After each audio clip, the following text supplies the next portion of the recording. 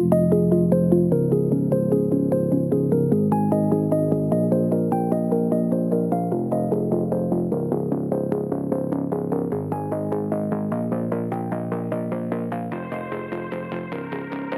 everyone, I'm your host Tom Shaughnessy, and welcome back to Chain Reaction, a research-driven podcast that's a part of Delphi Digital.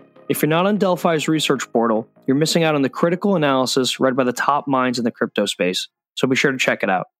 One quick housekeeping item: nothing said on this podcast is a solicitation to buy or sell any security or token, or to make any financial decisions. I may personally hold tokens mentioned on the podcast, and you can view our show notes below for our complete disclosures. With that, let's jump into the episode.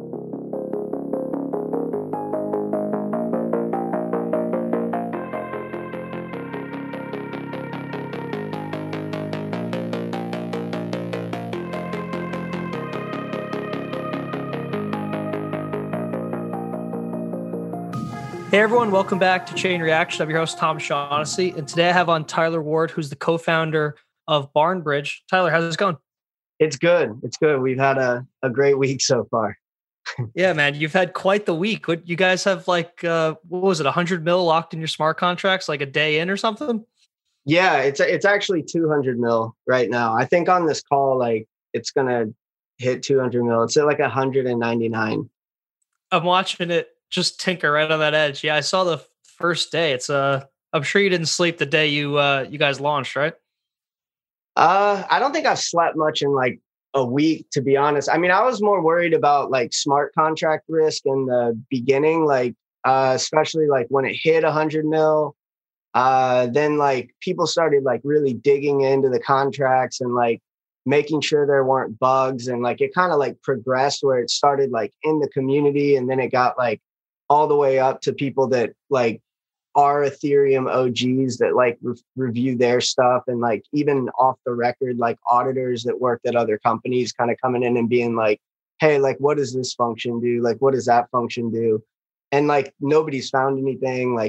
It's definitely the biggest just 2-day launch yield farm ever, other than products like Uniswap that existed a long time.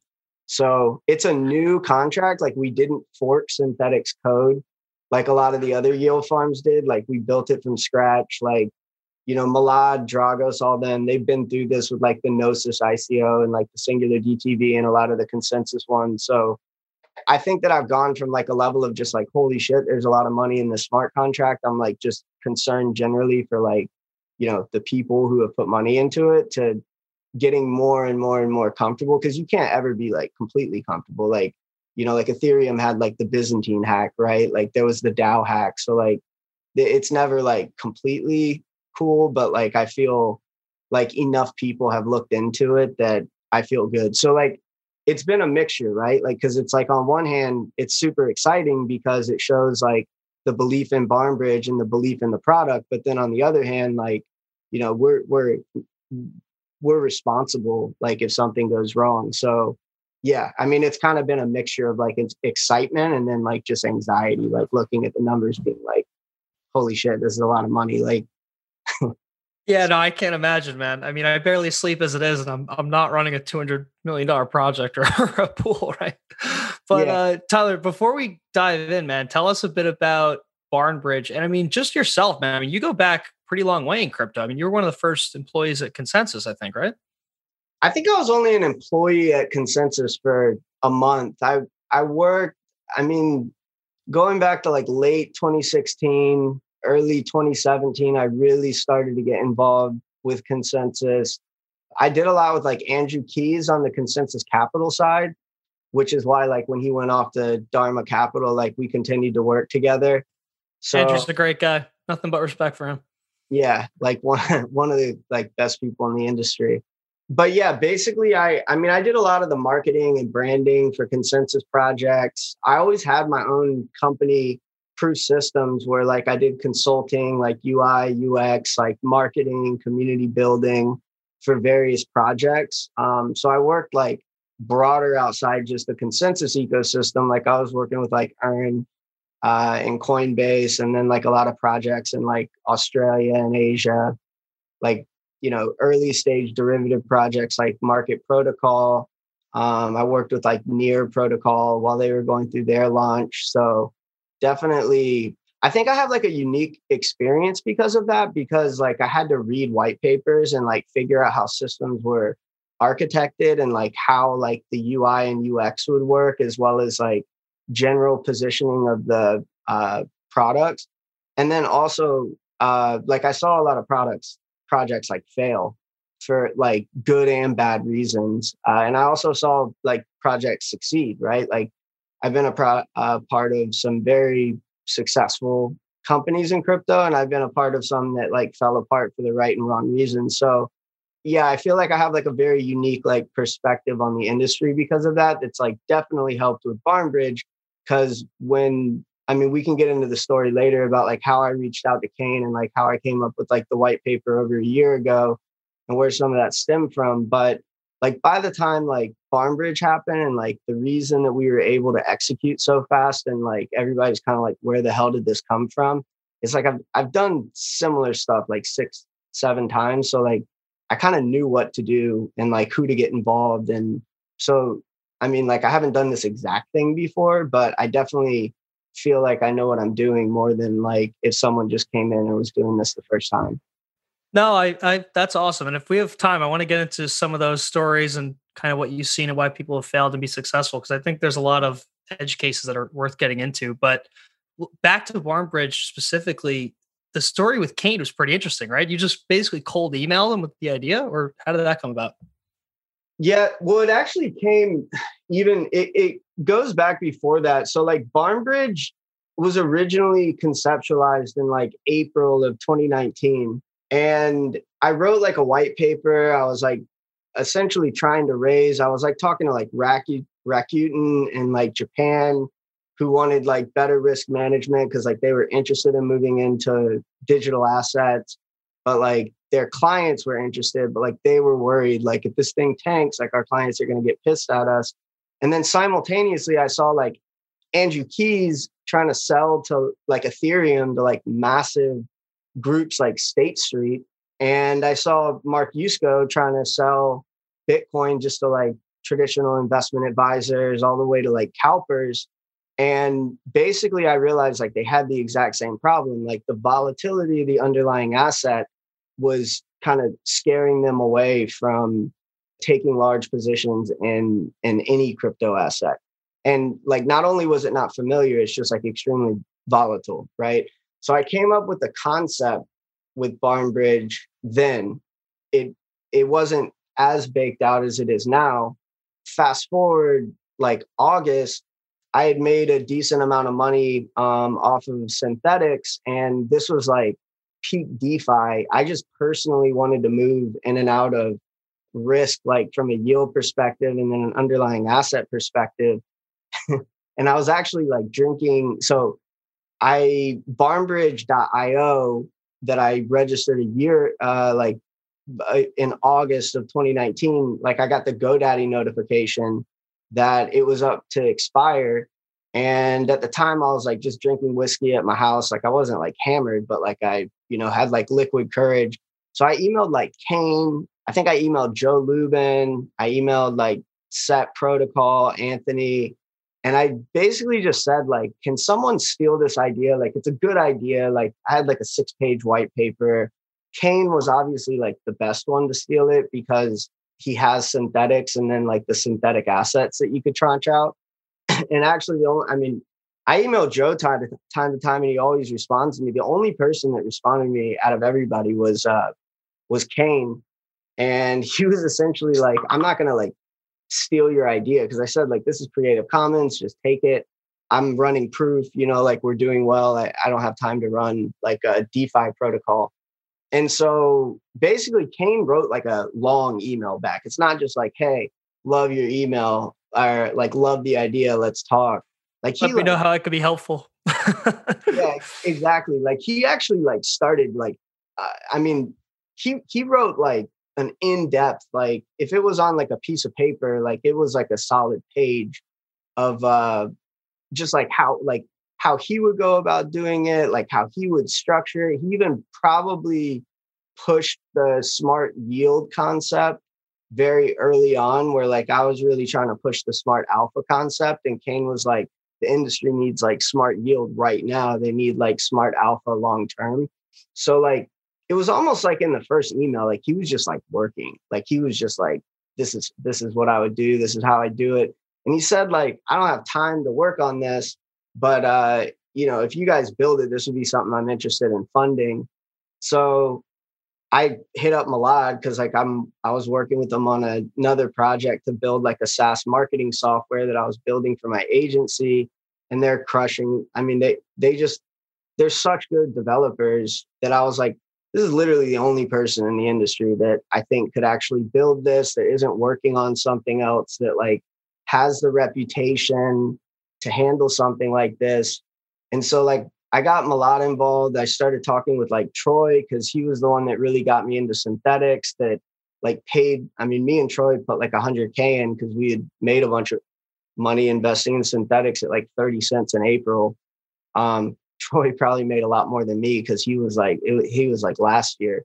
But long story short, Malad, this Bogdan had just like quit working at Consensus, and like Bogdan actually knew Kane and had pitched him on some other idea previously.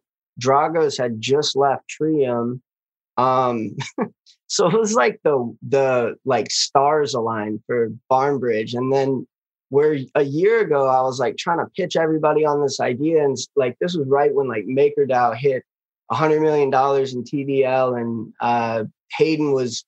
I went and saw him talk in New York, and he had just done like $10 million of transactions on Uniswap, and like I was thinking through the ramifications of like an automated market maker and like the types of products you could structure with that, where like you can like trustlessly know that there's like going to be a liquidity pool. The liquidity pools weren't big enough back then because like you can't like structure products like $10 million. But I remember thinking like there's going to be more maker DAOs, and somebody's going to have to organize the yield, and they're going to have to, have this automated market making tool in order to know that the liquidity is going to be there. So like if like this is $1 billion, $10 billion of these pools, and there's 3 or 4 maker DAOs that have more than $100 million of TVL, you can actually start to create some like pretty cool products. But like back then, people like were just like learning what DeFi was. They like weren't going to listen to me to be like, oh, if this grows, and it's going to grow because if it's only 5 basis points more efficient, all the money in the world's going to move to it, and there's going to be 5 maker DAOs, and these pools are going to be huge. Like they're just like, this is a moon boy. Like I don't even know what he's talking about. But like a year later, I'm saying the exact same shit, and everybody's like, yeah, we know. Like we know this already. And I'm like, all right, cool. So like now everybody knows like what this is and like why the market needs it. I've got a team that has built stuff like this before. Troy, who got me into synthetics, so I felt like I kind of owed it to him, and like he had read all of Kane's stuff. He's like a god at like governance and building. I mean, we were like building DAOs with with Troy over a year ago, like in terms of like how you can use DAOs to like structure governance on a protocol and like have it be community distributed. So like we had just seen like YFI come out around that time. So it was like a long time coming, and how fast we got everything together. It was kind of a mixture between I've been planning this for a year and watching the market, and then kind of got busy doing other things. And then the other side of it is like a lot of it was just serendipitous. Like, well, Tyler, it's awesome that you have the right. I mean, it's a long time coming, but you also had all the right people involved, right? Like some projects are forced because they just have to, make people do things that just don't have a good fit. Like you have a dream team. Well, that's the serendipitous part is like, I mean, pre-COVID, like I could have never built that team, right? Like Consensus was raising $300 million, and like JP Morgan scrapped that deal because of COVID, right? Like they shut down deal making. Like all those people would still be at at either Singular DTV or Consensus. So it was serendipitous that like everyone was kind of slowly leaving and going to focus on DMob at the exact same time. They like Kane, who invented like yield farming, like the godfather of like everything we're doing now in DeFi. is like, yeah, like I want to do this, right? And then when I started introducing Kane to like all these people, he was like, who the fuck are these guys? Like, they're legit. Where they come from?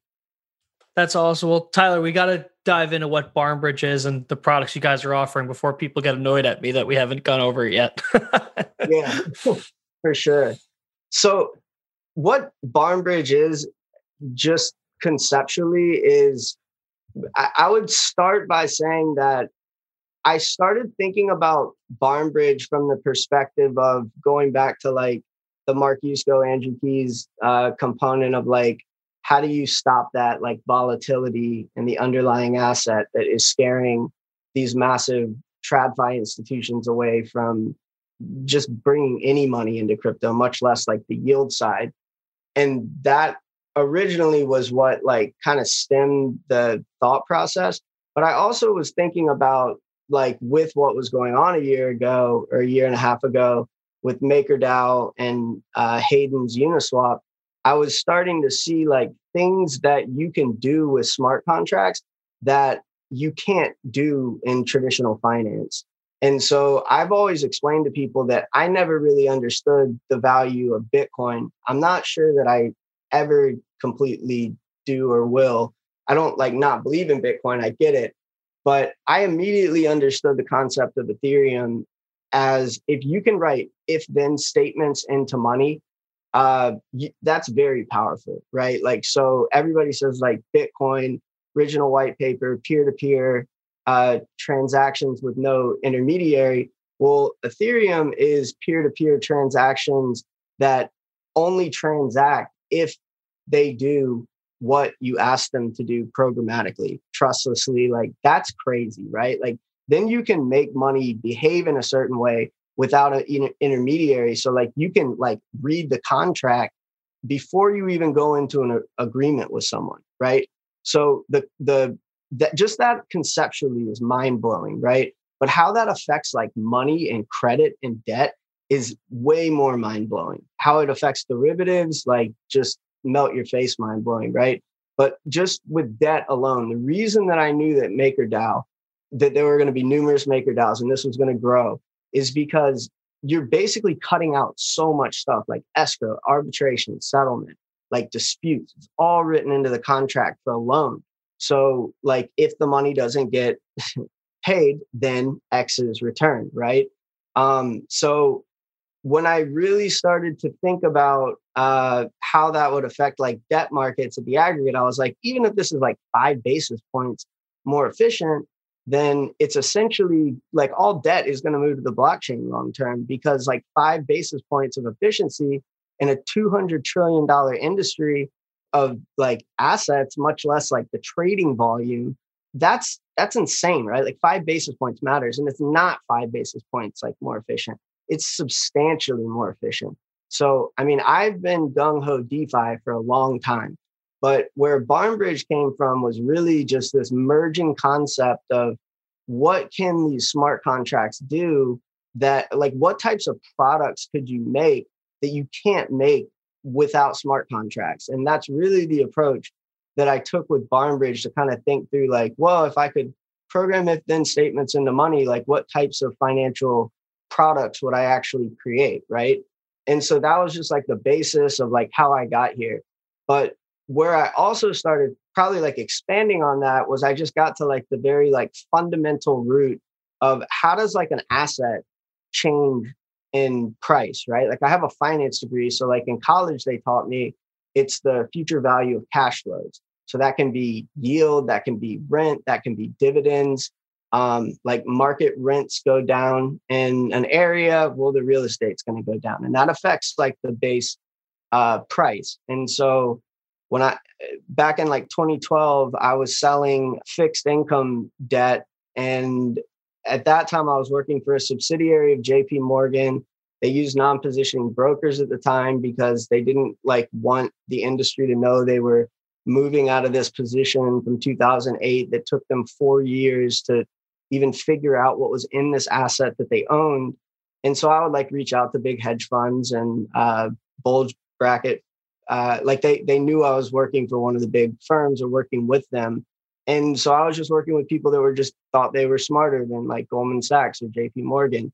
And so I really started to understand like how complex some of these products are, and just like how crazy some of the structuring was on these products that you get into.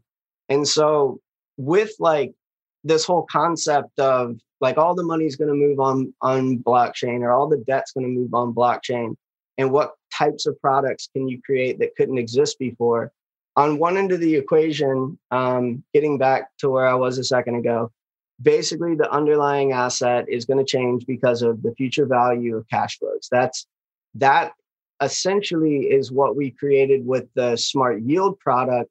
And that's how TradFi does this, right? Like they essentially have MBS, CDOs, CLOs, all sorts of ways that you can group and de-risk and restructure the risk that like one asset isn't going to get paid back, or you have swaps where essentially like you restructure the income stream. So like that exists in TradFi, right?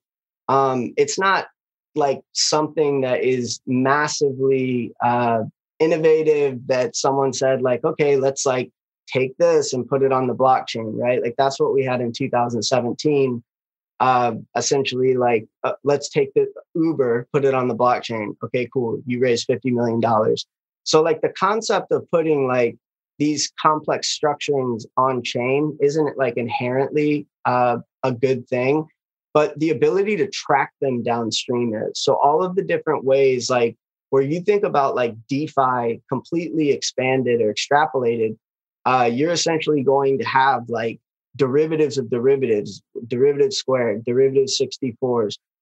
They'll be in this like gamified interface like Uniswap that's like very easy to interact with and trade, and very easy to essentially see on chain what's going on. There will be like visualization software that's brought to market where like Zapperfy, but like an institution, and like how all their debt is traded across the ecosystem. So like I personally thought that someone would have built smart yield by now. Like I'm a little bit ashamed of the industry that like they were off like forking Yam and not like building this type of a product. But like this product is super necessary for the industry to be able to move in and out of like the yield fluctuations or yield sensitivity, or like the chances that rent drops or whatever doesn't get paid back.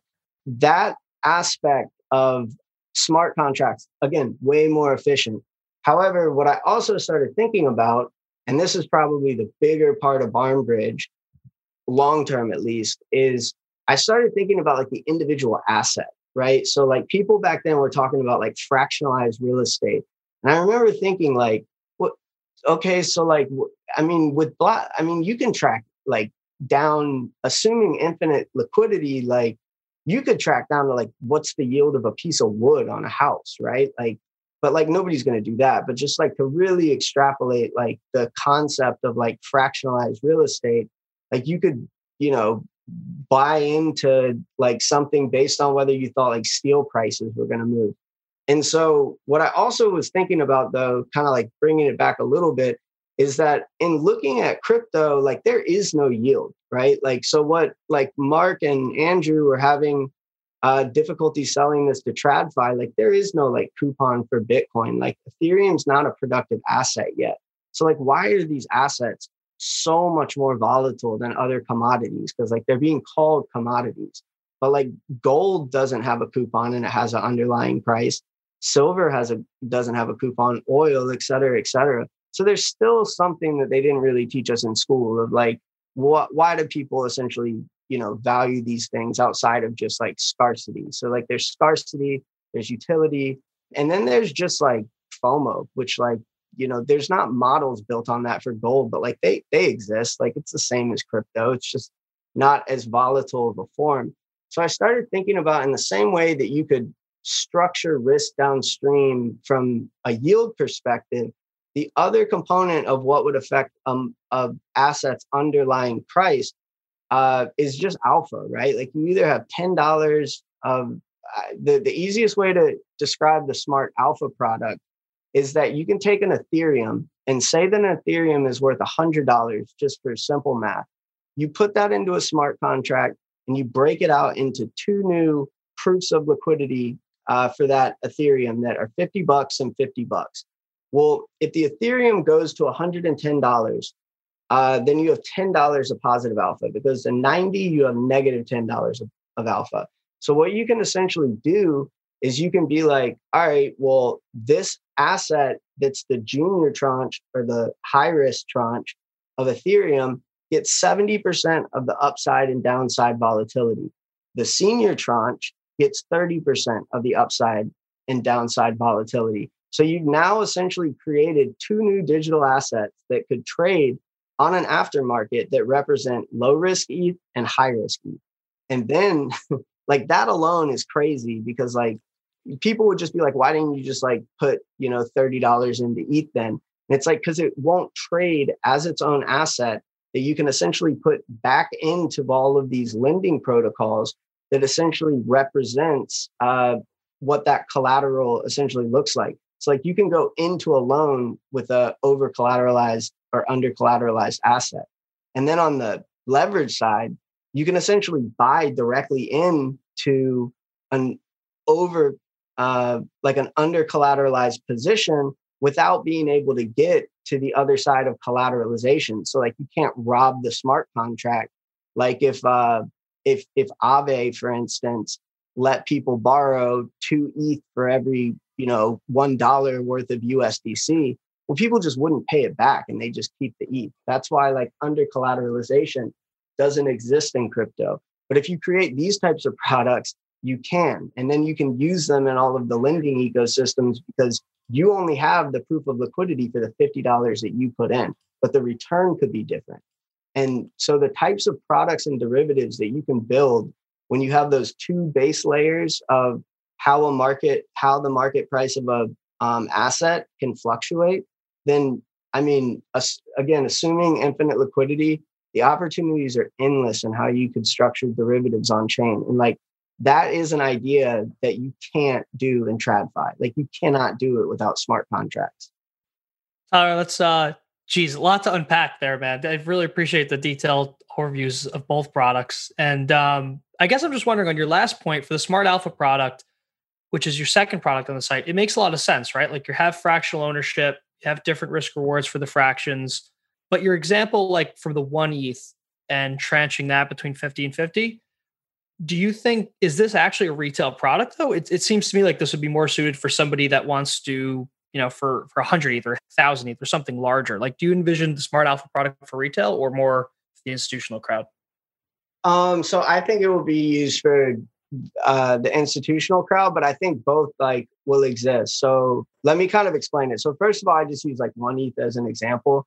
Like they're going to be like pools like Uniswap, right? So like almost all the DeFi is like constructed off of pools. Like all of these things that we're creating are pools that have like if then statements like written into them. So like when I say like a smart contract, I'm talking about like a smart contract that exists as like a pool of money, right? So essentially you would have like a pool of money and then you would like sell off the senior risk. So like there's a junior pool that either just represents the asset and then you sell off the risk to the senior pool. So it's definitely going to be like massive amounts of like Ethereum in order to make it efficient. And that's what I mean by liquidity. So like when I say liquidity, I mean like, 1 ETH versus $1 billion worth of ETH. With that type of like with $1 billion worth of ETH, you can start to get more creative in how you structure the Smart Alpha product. Like may not just be senior and junior, like you can start to introduce like mezzanine tranches that can do extremely creative things. But I think it will be used for both, getting to the other part of the question. And so the way that I think that TradFi will use it, where, it fixes the underlying problem that Mark and Andrew were having, where they don't want to just buy 30% Bitcoin and then sit 70% in cash. The advisor essentially is like going to have to go back to the client and they're going to be like, well, just give me my $70 back, 70% of my dollars. Like I'm not paying you a fee to manage money that way. But if they're actually like taking positions and moving in and out of these, because I said like 70-30, but it can also be 60-40, it can be 10-90. So they can actually like move in and out of risk on these and still be taking a position. And when they like go back to their client, they're like, look, we were playing in digital assets like you asked me to because you were interested. But as like Bitcoin dropped from 10,000 to 5,000, I protected your downside volatility because I was using like risk tranches, right? So like absolutely, I think that it like fills a massive need for TradFi, where TradFi is like, when I say TradFi, I'm talking about the side of TradFi that is managing money for other people, not necessarily like the debt structure inside like JP Morgan. Tyler, it makes a lot of sense. I mean, I know it's like we all know them from like watching The Big Short or something, but basically trenching risk into different trenches is extremely important for the real world, right? Like it's makes a lot of sense and people want it. And there's different class of investors that are looking for different things. Let me expand on the retail side real quick, because I think retail will use it too. And the reason is if you could log into an interface like Coinbase, for instance, or just BarnBridge, and you can essentially just buy low risk, high risk ETH. A company like Coinbase, like that's extremely valuable for people that are just flirting with the space, right? Like they don't have to buy Bitcoin. They can essentially like teach them what this is and they can like flirt with it and then start at like a 10% risk tranche and move all the way up as they like learn more and more, right? So even just as like an onboarding tool, like this is super useful to get like retail into crypto. But then on the other side of the equation, if you look at what Kane has with synthetics, like synthetic Tesla, synthetic Apple, synthetic gold, synthetic oil, right? Like now you're talking about like absolutely creating things that don't exist that like Fidelity could integrate with to do the exact same thing that I'm talking about with what Coinbase would do, right? Like you can essentially onboard users into like equity assets. You can have, you know, people in the Middle East managing their oil contracts. You can essentially have people that want to move out of a gold position. Like it, I mean, this has the potential to fundamentally change finance and how risk is managed. And again, you couldn't do it without smart contracts. No, that's a really good point. You're right. And it's kind of funny it hasn't been made yet, right? To your point. But Tyler, just switching over, because I want to make sure we have enough time to get into it. Can you kind of just dive in for a bit on the Smart Yield product? Like I'd love to kind of learn like the flow of actually how that works, like from start to finish for investors. Yeah, absolutely. So same concept where almost all of these DeFi products are pools. When someone introduces like fixed yield in crypto, I 100% expect that like Aave and then Compound and Maker will all eventually offer like fixed products, right? What BarnBridge really allows you to do that's a little bit different than just doing it on one platform is similar to like a YFI type model or like a Rari Bull, where like you have these robo advisors that are like moving in and out of positions.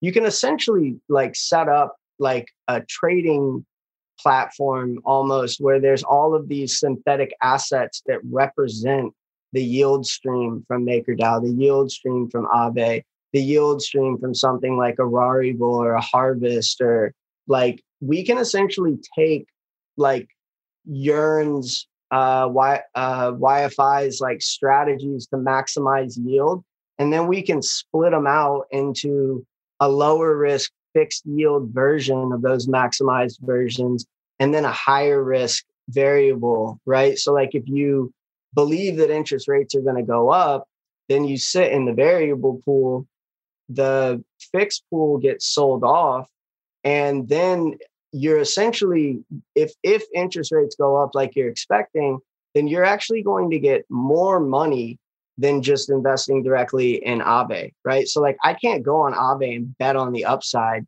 that interest rates are going to go up by selling off some of the fixed rate where I get the variable upside in return, right? So like you can start to kind of game theory and play around with all of these different protocols and restructuring the income streams. The same like when, you know, fractionalized real estate comes into the industry, you can play around with like the rents. When synthetics equities pay dividends, you can play around with those.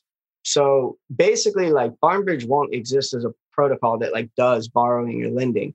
We're essentially just integrating with all of these other protocols and pulling in the yield and then allowing you to restructure what risk point that you essentially want to have. Maybe you think interest rates will go up, and that's what you want to bet on. Maybe you're like, I don't really know. I just want to lock in a fixed income stream because I have this other financial planning component that I essentially need to do, right? Like I've got another loan sitting on Aave, and I want to know that like I lock in this income stream to pay that down so that I can like unlock this at a future date. And like that's why fixed income is so popular, is because you can actually use it to do like real financial planning.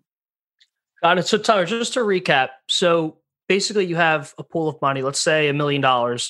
That money could normally be put into like one platform, like a Compound or an Aave, but instead you guys are putting it in multiple different platforms. So Compound, Aave, DDX, BZX, DYDX, whatever you can for different tokens. And then what you're doing is you're then breaking that up into different tranches, like a senior tranche with a low yield, like a mezzanine tranche with a moderate yield, and then like a junior tranche, which is riskier, but has a much higher yield. Is that kind of the right way to think about it? Yeah. And actually, so just to kind of expand on that a little bit, they'll exist like on the platform as their own proofs of liquidity, just like the Smart Alpha product. So you'll be able to trade in and out of risk positions across all the platforms, right? Like you can trade from like a variable tranche in one. You can close out your position by buying a fixed tranche in another one. I think we're just going to start with like variable, senior and junior, but same with the alpha product. The mezzanine, like assuming infinite liquidity, you can create infinite structurings. The types of things you can do with mezzanine debt with smart contracts attached to it and making them behave a certain way, that's where like long-term we'll be able to get like extremely creative. But just to keep it simple for the industry, I think we just keep it fixed and variable. But the difference between like what we're creating and like where Aave says they're going to, introduce fixed and variable is they are going to have their own proof of liquidity. They're on a platform that can be like paired up with other platforms. And then you can start to actually create strategies off of it, right? Like you can be like, all right, well, if I lock in this fixed interest rate on Harvest, then I can take a YOLO bet on this one because like I know that I'm essentially still going to have my collateral to pay back from this like Harvest fixed loan that I need for this other thing that I'm over collateralized on. So like you can actually start to like take arbitrage opportunities. And so what that's actually going to do is it's going to normalize the risk across the market. So like right now we have these like arbitrage opportunities. You can like go borrow on Compound, lend on another one, and then essentially like, have these areas where like the risk isn't paired up properly. Well, like this basically creates a platform that normalizes all of the risk across the ecosystem. And then each one of these projects are going to have to like adjust because there should theoretically be a lot of liquidity coming into those platforms from BarnBridge. And like if we pull off of one because there's no demand because there's this massive RBOP, well, then they're going to have to drop interest rates. So it's actually like in a, I don't want to like sound like too crazy, but like BarnBridge will make the entire, like at scale, if it works, it will make the entire ecosystem more normalized and like allow the entire ecosystem to manage risk better. That's incredible. And Tyler, one other question for you there, and apologies if you answered this, I might have missed it, but how are all of these tranches and breakups kind of decided, right? Like, is it formulaic where some percentage goes into the variable amount, some doesn't, the fixed amount? Like, I'm just wondering who's kind of deciding how to cut all of these portfolios up. So BarnBridge is a DAO, like we went DAO first. So like the DAO will handle everything on the protocol, and it's a community managed protocol. 68% of the tokens are going to the community, 10% is going in the treasury, and we essentially took like 22% for like the team, the seed, the advisors.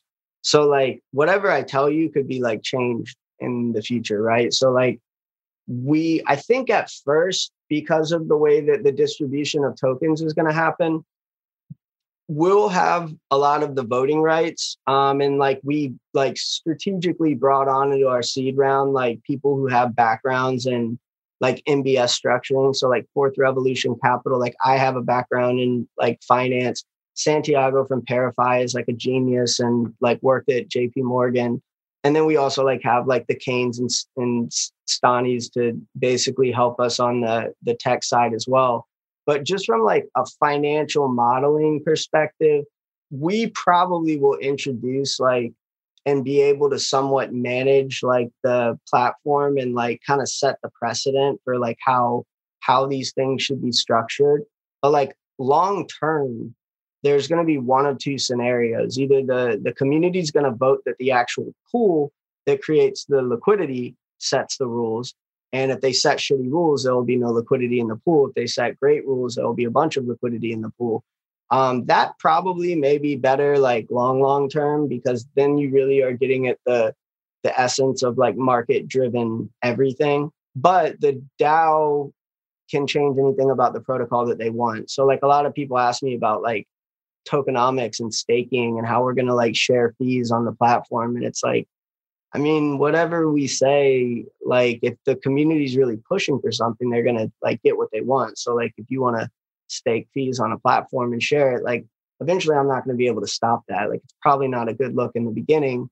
So the answer to that question is, I think in the beginning, we're going to have a lot of control over how it works, but over a 2-year period, we will have no control over how it works. And I think that will result in market driven pricing. Awesome, man. No, that's a good way to think about it. Yeah, you want the community to come around and push for what they want. And Tyler, another question for you is just back to the kind of the token and the amount you've kind of amassed in your pool so far. Like you have 200 million that people are using to kind of yield farm your token, but how do you make that productive, right? Like how do you transfer that into value creation of the protocol? Like, is there a plan to kind of potentially, use that to, bootstrap your first 2 products, or I guess just kind of how are you thinking about that whole dynamic? Well, that $200 million is just to distribute the token. So like where like Satoshi used proof of work to essentially distribute the token, where you had to have like mining rigs and like understand how the technology worked. Ethereum, same thing, early stage. Now they're moving to proof of stake. Like our distribution method, what yield farming is yield farming is one of 2 things. It's either a distribution method or it's a liquidity premium that you give to people that bring, like you want to incentivize early liquidity on a platform so you can structure products with it. So what we're doing right now is the essence of it is, instead of using like getting people to mine our token, I mean, I try to explain to like my wife and my mom that like you're just giving away all of the tokens on your platform. It's like, no, I'm making people prove that they have capital, right? And they fairly get it where $1 is worth $1. And a lot of people get very mad that they're like, well, it's just going to be like a bunch of whales in the pool. And it's like, look, we need liquidity on the platform. So it's fair. If you have $10,000 to put in, your $10,000 is worth just as much as a rich person's $10,000. We didn't give them a preference. We gave the seed stage a preference, right?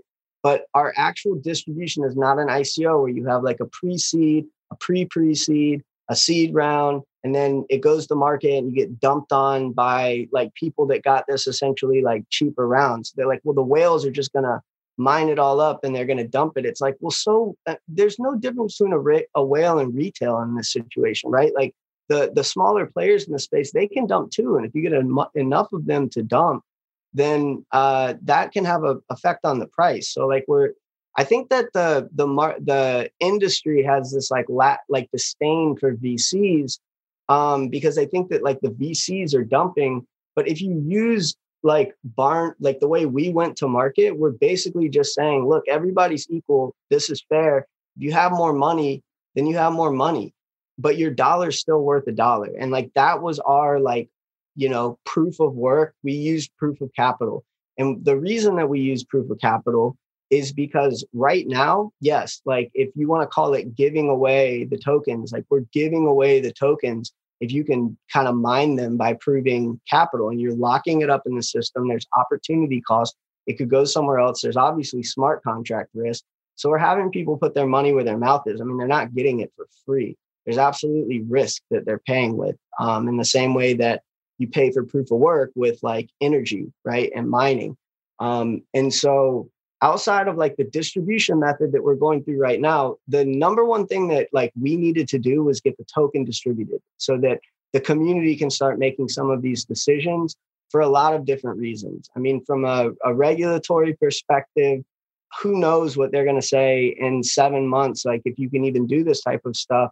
Same with like Bitcoin and Ethereum, right? Like they got distributed and then we kind of like figure out how it works later. So like the way I look at it is if I can like give this to the world and like I'm not in charge of it anymore, then, you know, like let the world decide what they want to do with this. It's software, it's code. I don't see anything like inherently wrong with that. But on the other end of the equation, the money that's in the protocol right now, the reason that we didn't fork Synthetic's like staking contract and we built a yield farm from scratch with stable coins was twofold. Like A, we're a risk management platform and the impermanent loss risk of having like an ETH DAI pool is way more. So I just wanted the only risk to be the bond token risk. So you can literally just put dollars on the platform and you don't have as much, you have no impermanent loss risk in the first epoch, right?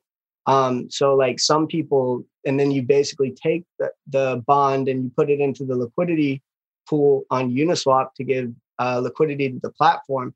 Like the people who got in early, they didn't really take a massive risk outside of opportunity costs. So like I don't want them taking on an additional risk of ETH, right? Like ETH has nothing to do with the early stage of this product other than it's built on it. I'm talking about like ETH, the asset. But the reason that we also wanted people to be in stable coins is most of the yield and yield sensitivity in the industry is around stable coins, right? Like you go on Aave sometimes and like dies at like 70% APY. Go on sometimes and it's at 1%. Like that doesn't happen with ETH. It's always at like 0.5%, right? So in terms of like structure and yield sensitivity, it'll most likely be stables that go into the smart yield product. And so what we're hoping is that like the distribution leads up to the product release.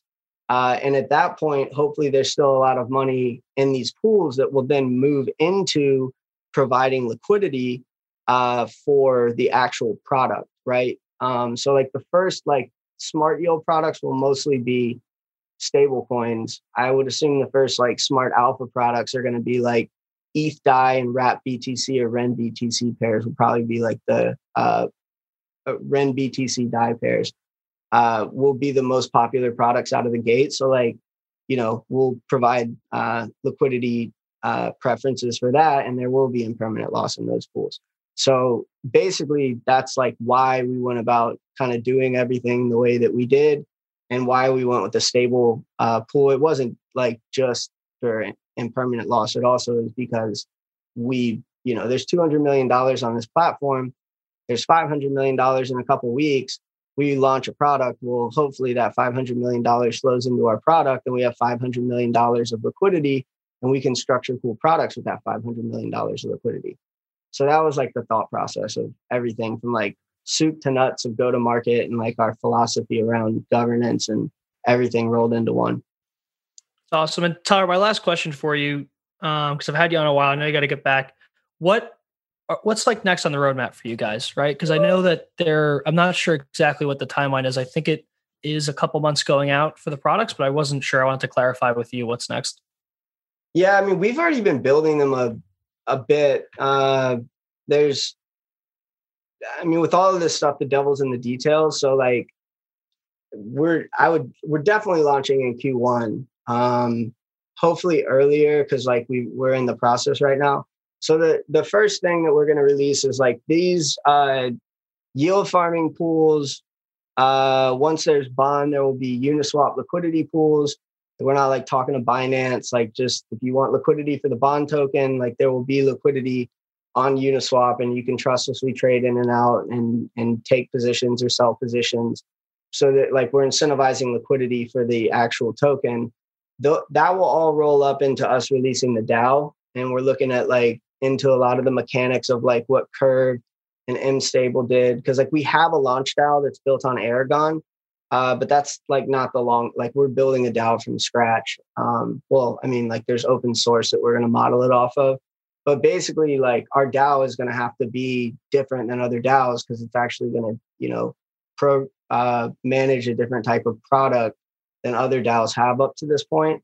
So the DAO and the smart yield will release at the same time, probably like early Q1. That then the bond token can actually be used like on the DAO to like vote, change things about the protocol.